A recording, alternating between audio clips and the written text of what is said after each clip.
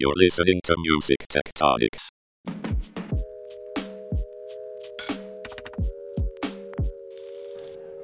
Hey, this is Dimitri Vitsa with Music Tectonics at Midem.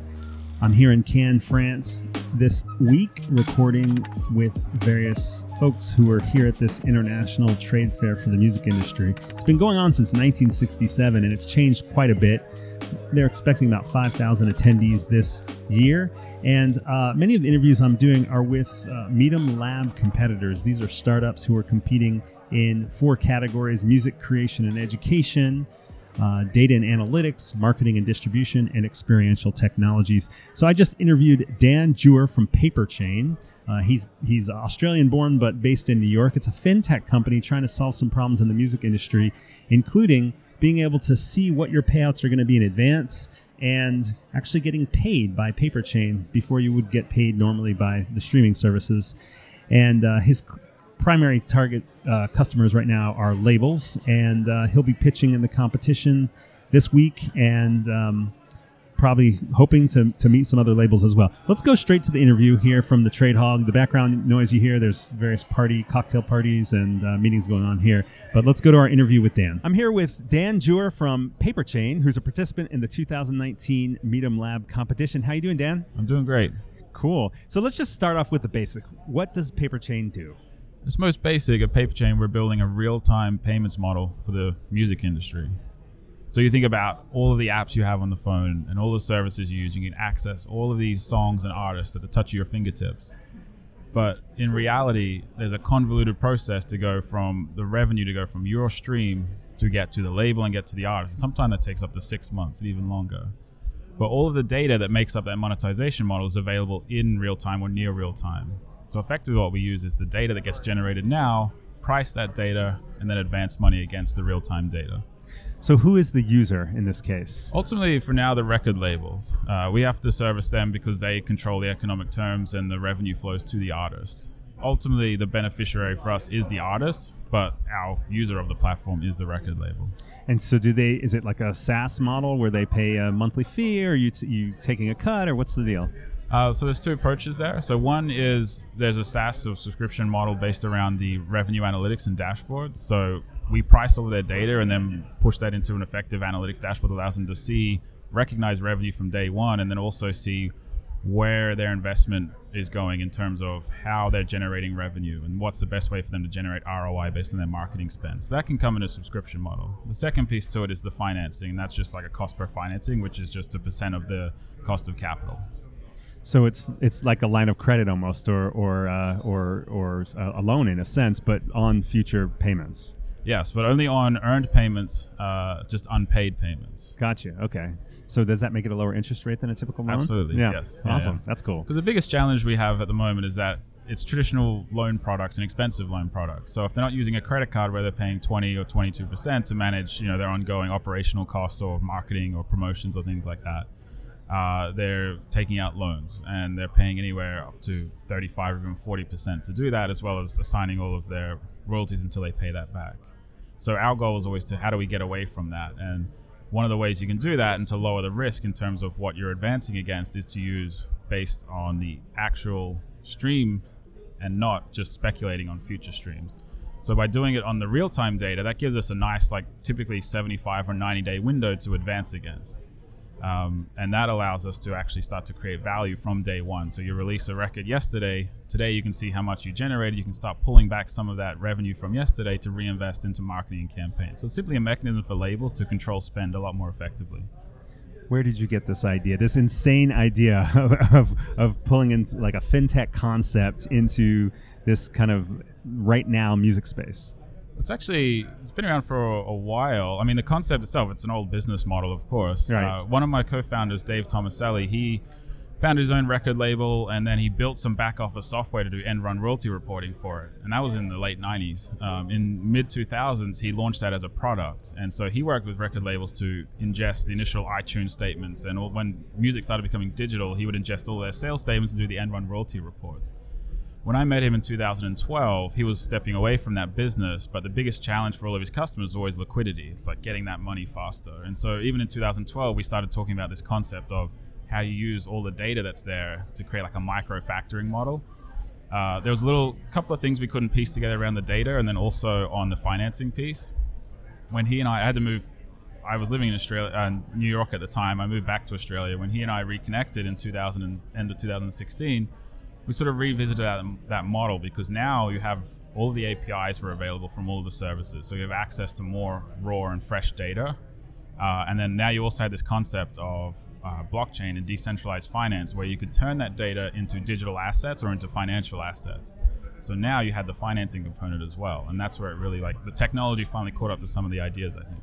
It's interesting. So are you involved with blockchain in this process? It's called Paperchain, so it sure sounds like it. Yeah. So the original version of Paperchain was more on the metadata side of things. And this was mid-2016. I was compelled by reading about the Ethereum blockchain and how you could turn tangible goods into digital assets and represent them digitally. The idea that what I found so compelling was that now, or traditionally what happens, if I was to send you a photo through Facebook Messenger, there would be at any time at least 3 copies of that photo. There would be one on my computer, one on your computer, and one on the Facebook server. What blockchain, which is the underlying technology of Bitcoin, meant was that at any one time there would only be one of those assets, and it was a technology that enabled scarcity in that sense. And so to be able to do that with goods like streaming data and things, or metadata, was very powerful to me. So the original version of Paperchain was more on the metadata side of things and how you could validate metadata between different nodes in the network. It was kind of like the traditional or the typical startup mistake of building something without then really understanding what the problem was. So we built a prototype, started talking to stakeholders, and it was kind of like, well, it sort of fixes the problem but doesn't really address what the underlying issues were. So we spent probably about a year working around the black box royalty space, which is I think when you and I first connected or came across each other's radar. And again, just couldn't find a business model that really suited. We're charging people, or the business model would be to charge people a nickel to find them a dime, sort of thing, and it didn't really make sense. And then we started looking at all of the customers or potential customers we were talking to. Liquidity was the main challenge again. So it's going back to revisiting the idea Dave and I spoke about, is how do you do that? And where we use blockchain is simply on the financing mechanism. It's the thing we use on our back end. Our customers don't get any exposure to it. It's just simply a mechanism for us to source low-cost capital to advance to our customers. I like that. It's really interesting how you don't lead with blockchain, since everyone else that's in blockchain's leading with that. But it also sounds like it's just a difference in the business model as well. Well, to me, it's always been, and I never felt comfortable with it, because it's the same as coming in and saying, hey, I'm building this tech startup. We're an Amazon or an AWS tech startup, or we're a Google Cloud tech startup. It's just a technology used to execute the business. Ultimately, we're trying to solve a business problem, and that's just a mechanism to do it. Gotcha. That makes a lot of sense. So what have been your biggest challenges to date? Obviously, you've already pivoted significantly at least once, but what are some challenges that really are the ones that you're like, man, that was tough? I think it just goes back to understanding some of the underlying challenges. We start off at a very surface level. It's like, yes, everyone wants to get paid faster, but starting to understand why and what would be useful. It's having those conversations with customers, and it's like, okay, I want to see how much revenue I'm generating every day, but just showing me that is useful in a sense, but it's not going to change my business. So better understanding what is actually going to change the business or move the needle for our customers. That's been a challenge. But again, it just comes from talking to customers and not making the mistake of building too much and including them in that process. It's interesting in the music technology space. There are a lot of people with a lot of great ideas, but not all of them talk to the potential customer to find out whether their great ideas are actually relevant to their businesses or what's happening in the market right now. Yeah, absolutely. So I guess you learned that lesson the hard way too.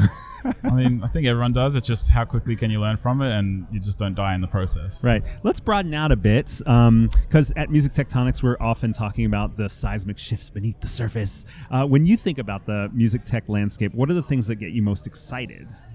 I think the shift that's happening in control in the industry now, artists are definitely starting to have more economic control. They're starting to have economic control in their deals with labels. The traditional label deals are starting to slide away, and they're now starting to become more label services businesses. I think that's very compelling, and it's going to change a lot, I think, and how that relationships works, where now they can deal directly with DSPs, and what happens to the roles of distributors and the labels in that. I think that sort of democratization is very compelling. Yeah, that's interesting. It's also interesting, given that you said your user base is labels at this point, that there's also this shift towards artists. Does that mean that at some point you might have to look at how your platform could serve artists? Yeah, absolutely. It doesn't make economic sense right now. As I mentioned before, the labels still control the revenues, and most of the artists going direct, there's not many of them making substantial income where this sort of thing would make sense. And we get asked that all the time, is in terms of who are we disrupting in the supply chain? Are we disrupting the DSPs? Are we disrupting distributors or labels? And it's actually, for us, it's neither. We're disrupting traditional finance because we're a fintech play.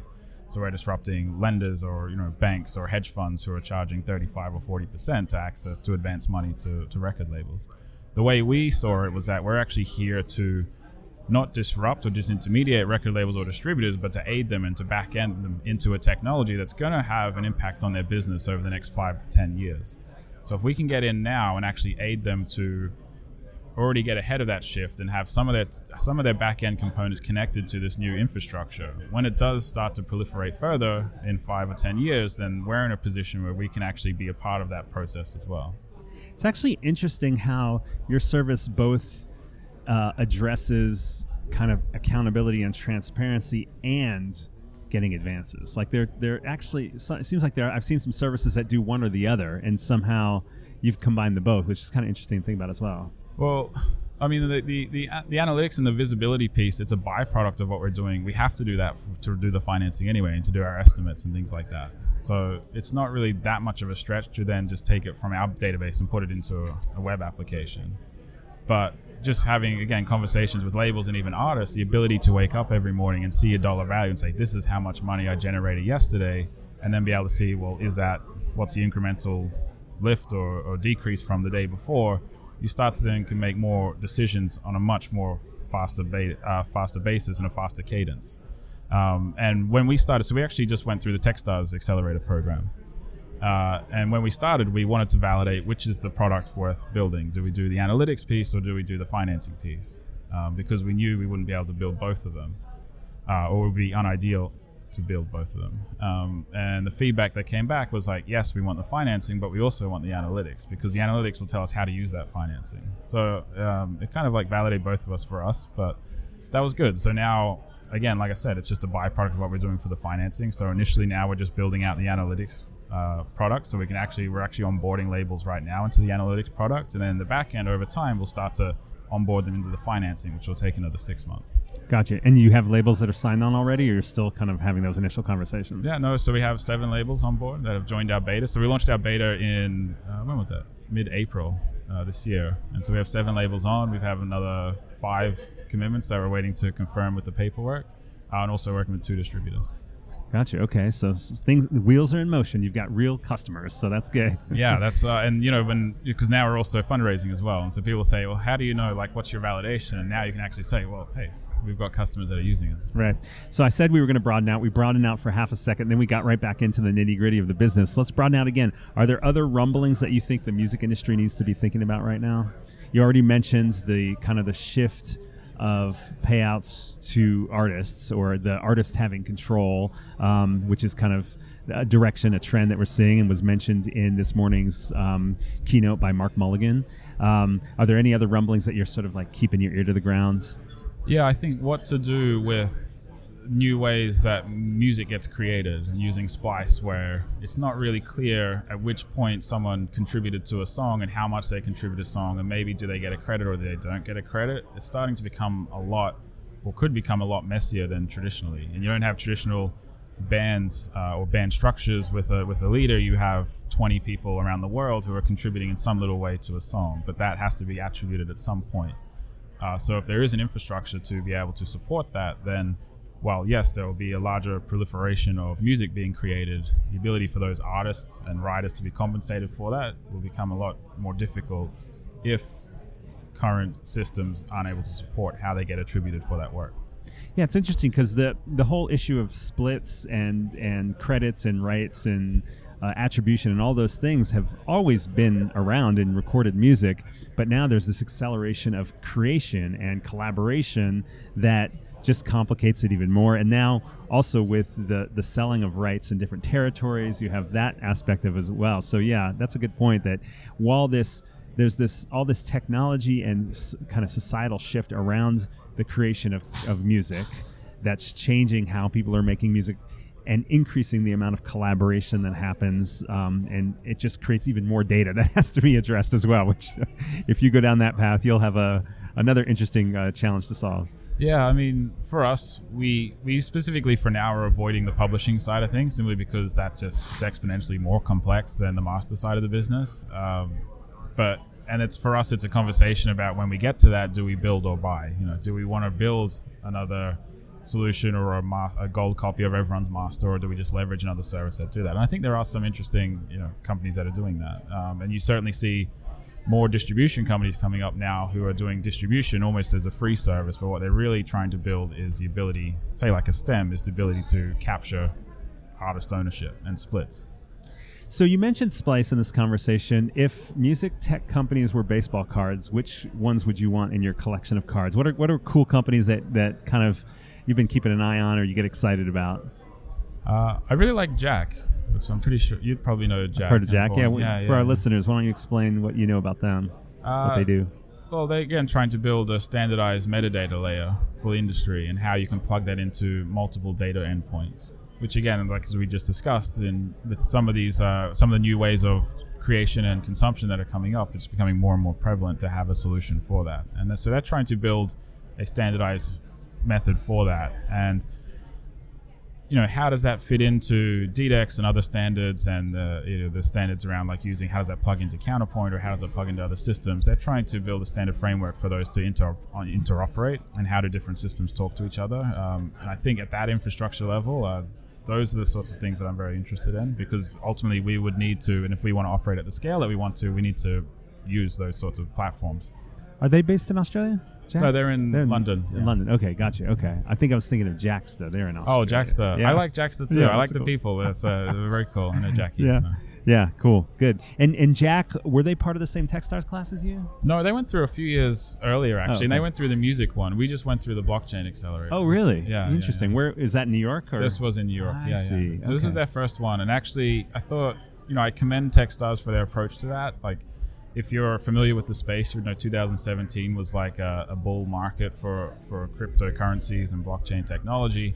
And it was just interesting timing that they launched it 2 years later in a bear market where actually there was a lot of lack of confidence. But what they were looking for was businesses that had solid business fundamentals, but were leveraging blockchain technology in some way to either scale or improve or make more efficient some element of their business. So I found that very great to be surrounded by 10 other companies who were actually just solid businesses, and they weren't just here to promote a token or some sort of cryptocurrency. It's interesting that blockchain space that seems to be sort of where things are kind of evolving a little bit, where there was this moment where it was all about the cryptocurrency and there was a lot of energy and, might I say, hype about things, and now it's a lot calmer. I think people are trying to think about how to actually make it work. I think it's interesting that you guys have chosen to mostly use it internally at this point instead of trying to kind of expect that everything's going to be connected all at once. And I think you'll get a lot more respect in the music industry as a result of saying, well, that's just something we're using to keep track of stuff, but it's not something you're going to have to worry about, or you're not going to have to get paid in Bitcoin or something like that. Yeah. I mean, because we had those conversations and it's like, why would we need it? We don't run our business in that currency. I mean, it really just became a mechanism for fundraising. But we were here even at Midem and other conferences where, you get some. I'm not old, but I'm not young either. But I'm 31. But you get someone young and not really usually from the industry, but a technologist who'd come in and say, well, hey, we have this technology, and you the label, you the distributor, you the DSP. You're going away. We're going to disrupt you, and we're going to take away wipe out your whole business. And people just walk away from that conversation because, A, maybe they don't want to hear it, but also B, it's just not the reality of how change happens in the industry. Like, those are the people you have to get on board to make the change happen. Well, in addition to that, there's certain problems that have to be solved separate from blockchain for blockchain to work the way a lot of people think it's going to work. Yes. I mean, ultimately, you still have to collect data. Yes. And you have to get it from the right source, and you have to validate it. So, it's interesting. All right, back to Midem. What is the one thing that you're hoping to get at Midem? You're part of Midemlab, this competition of startups. Sounds like you're pretty far along in a sense, but what would have the biggest impact for what you're doing? I think we're here to just talk to more labels and distributors, and even some of the DSPs who are represented here, and understand more about how we plug into the business as usual process for those companies. Even starting to talk to artists as well, even though we can't service them directly, to have artists who then start to push back on their labels as well once they realize how this can work for them. To have those conversations again and have that groundswell support, that's very important for us. Cool. So you mentioned Techstars, which is not really a competition, but are there other conferences or competitions that you've been to, and what did you get out of those? I mean, we've had a couple of like pitch competitions around in Boston and things like that we managed to win. It's more just about how do you effectively communicate what your business does. And there's a really complex way, it took us a long time to figure out how do we explain what we actually do. There's a complex way to explain it, and it just doesn't make sense to most people. And so we always had this idea of we're talking to this particular person and they're going to get it. But reality, more times than not, we're not talking to that person. We're talking to someone who has no idea about the technology, or that have no idea about the problem. Well, we still even here at Midem, and I've been talking to people about how long it takes from money to go from you streaming it to get to an artist, and they'll say, it takes 6 months and an artist gets paid twice a year and things like that. And there's people in the industry who don't even know that. So, Oh, yeah. Well, what's interesting to me is that you assume that a pitch competition is frequently somebody wants to get investment or something else. You mentioned that you're here to get labels, or at least build awareness with labels. So that's cool. And then secondly, you kind of said that the pitch competitions help you hone your message. That's in a lot of ways. That was your answer. Was that it's hard to talk about. So in a sense, you were saying, well, the pitch competitions have helped us get better at talking about what we do. Yeah, and because you always have some sort of constraint, and usually it's time. And something to do with the audience as well. So how do you effectively convey what you're doing in 5 minutes that makes sense and get them motivated to believe that you can actually execute on what you're doing? And it comes back to, it's kind of like counterintuitive, because when you're trying to fundraise, you're trying to do things, or investors want to see your business in a certain way, or see certain things in how you operate your business. And sometimes it's counterintuitive to actually building your business. So it just goes back to, if you build a good business, then the investment will come from that. So which category did they put you in at Midemlab? Is it the discovery and distribution, or marketing and data analytics? Marketing and data analytics. Simply because, and that's the one that we felt was made most sense, because we're using data that already exists, but using it in a novel way. So we've built a machine learning model that prices daily stream data. So you can see we pull in the API feeds from Spotify and Apple for our label clients, and then we price that, so we can see how much revenue they generated based on their stream data from yesterday, which just doesn't happen at the moment. So it's a unique spin on existing data, and then obviously connecting that to the financial assets, where it becomes a financial innovation as well. Do you get pushback from labels on the pricing model? No, because we're pretty open with them about how we come to that conclusion, and how we come to that estimate as well. I mean, ultimately, they're still estimates, and our difference between our estimates and the actuals, at the moment, it's about 1 or 2%, which isn't very much. Our outliers are maybe like 7%, but over time, we're getting better, and we've even had some months where there's been convergence of our estimate with the actual. So it's about getting them comfortable with those numbers and explaining, like, this isn't dollar for dollar what is going to be coming, but it's within 1 or 2%. And so how you use that then becomes what's really valuable. Is like, I can use that to see we generated X amount of revenue in this market based on this activity, so therefore our ROI for that activity was this. So now I know every time I spend more, or I can take that money and reinvest it back into marketing, I know I'm going to probably generate X amount of revenue based on that. Gotcha. Cool. So have you had a chance to look at the other startups in your category, or at Midemlab at all, or have you just been too busy getting ready yourself? I did when they were first announced, but off the top of my head, what are some of the names? I'll know them when you tell me. Well, there's if we're just talking about the marketing and analytics category, there's Legendary, Music List, Museo, and WeDAO.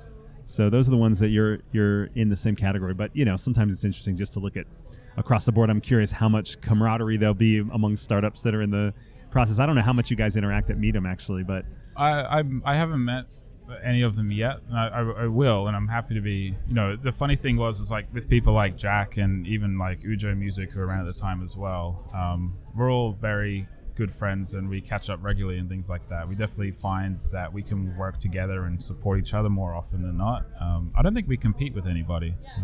Yeah, that's kind of interesting. You're competing in the competition, but you don't actually compete directly with them in the market. So that's kind of nice. Right? Yeah, exactly. Did you say this was your first? No, you've been to Midem before. 2017 was my last one. Yeah. What did you get out of that one? Were you still learning about? Again, it was like because the way you're always meeting people. So again, it's about getting better at how you talk about what you do. Yeah. And that was actually something that came through Techstars as well, was that you go through this process called Mentor Madness, where over a course of 3 weeks, you meet about 80 people and you have 20 minutes with each person. And these are people who are investors or they're technologists or people who could add value to your business as a mentor. So in 20 minutes across 80 people, you have to spend that time wisely and spend maybe 2 minutes talking about what you're doing. But then really what you want to do is spend about 18 minutes talking about what challenges you have and how they could help you solve them. So you get really good at being like introducing your company in 1 or 2 minutes and then spending the rest of the time having a more valuable conversation about where you need help. Nice. Well, Dan, this has been so great. Thanks for taking the time. I know it's the first day of Midem. There's a lot left to do here. You still have the pitch to do as well. Yeah. Good luck with the pitch. Yeah, that's 11:30. Ours is actually at 2:30 tomorrow. All right, good. So Dan's with Paperchain. You can find out more about Paperchain at paperchain.io. Are there any other social handles or any other contact info you want to share? Is that the best place to go? We have a Twitter handle, which is paperchain.io, no dot. I generally end up managing it, but I'm not really on Twitter anymore. So, hey, you're a fintech company, right? Right. It's really about those B2B relationships. Yeah, exactly. So LinkedIn is the place to go. Yeah, and that is paperchain.io. Yeah, great. Yeah. Dan, thanks so much for joining me. I appreciate it. Have a great Midem and good luck tomorrow. Awesome. Cheers, mate. Thanks. If you'd like to keep up with what's happening with Music Tectonics at Midem, please hit the subscribe button right now on your favorite podcasting app. If you want to keep up with all of the podcasts and blog posts we do, and also to learn more about the Music Tectonics Conference, which we're doing October 28th and 29th in Los Angeles, including getting a discount code for $50 off on the conference, please go to musictectonics.com and sign up for our newsletter. We'll be posting more episodes soon from Music Tectonics at Midem. Thanks for joining us. You're listening to Music Tectonics.